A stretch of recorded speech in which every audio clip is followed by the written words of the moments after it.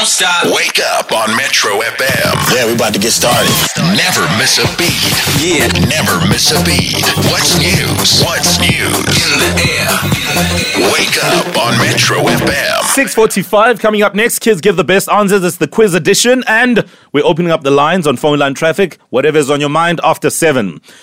So let's talk about politics for a second, and just a series of events happening in South Africa in the last couple of days and the last week or so.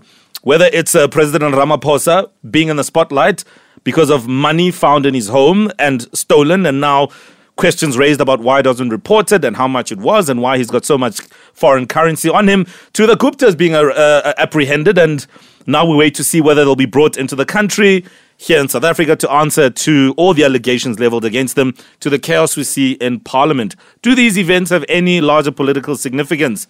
Tessa Dooms joins us on the line. She's a social development practitioner. Good morning, Tessa. Good morning.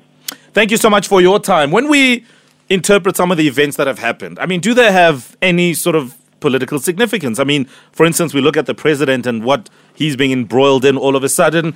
I mean, how does one interpret that? Do we now say, is he no longer a president that is what we thought or think he is? How do we interpret all of this?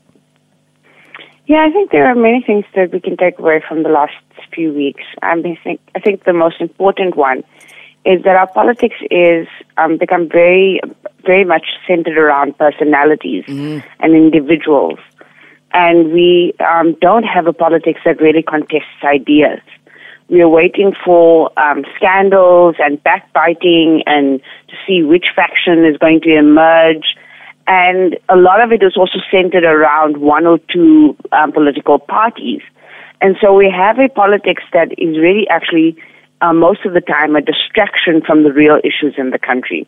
And a politics that I don't think necessarily takes us very far when it comes to the point of politics, which should be, number one, to contest ideas, and number two, to empower us all as people in this country to promote change and drive change and be a part of change. And I don't think our political landscape allows for much of that at this point. Absolutely, Tessa. Thank you so much for touching on that. And let's take it back to this past Friday where the national shutdown failed to take lift off. And, you know, it brings us to think about what you're saying in terms of personalities and more about personalities. But do you feel like politicians are losing their influence on South Africans? Yes, certainly. I think many South Africans have started to show in different ways that they're disengaged from party politics and they're disengaged from the political landscape that seems to be dominated by the ways in which particular individuals conduct themselves, the ways in which politics is not just seen as, you know, we have this phrase, politics is a dirty game. At this point in South Africa, politics is seen not only as a dirty game, but it's seen as a game that is dangerous, a game that is about money and greed and criminality.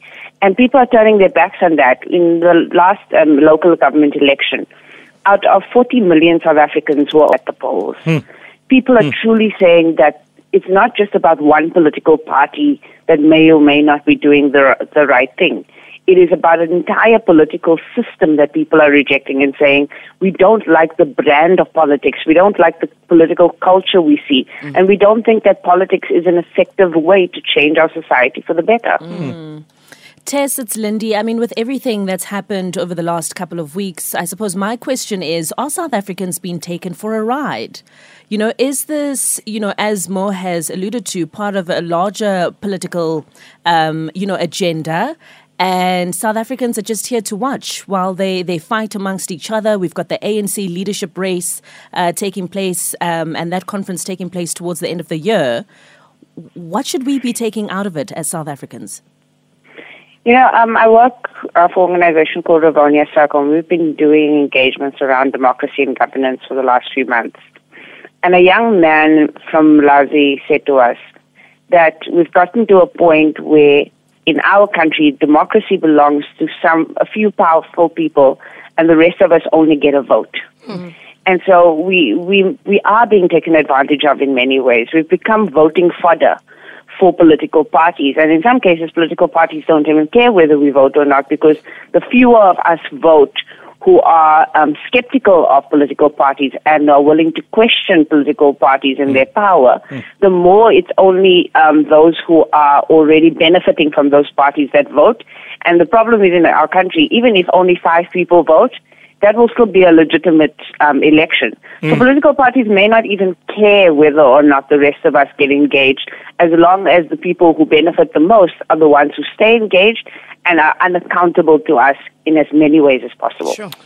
You've been listening to this conversation with our analyst Tessa Dooms. What do you make of what she's saying? And I think the real question as well, which popped up in this conversation, is do you think politicians still have an influence over society? Do they have an influence over you?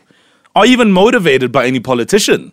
And just basically looking at everything that's been happening and whichever examples you want to use. Send us your comments, 071-585-6157. And that was an interesting conversation with the analyst Tessa Dooms, just speaking to us about the recent state of events. It's 6:51. Coming up next, we've got the news. Don't stop. Wake up on Metro FM. Yeah, we about to get started. Never miss a beat. Yeah. Never miss a beat. What's news? What's news? In the air. Wake up on Metro FM.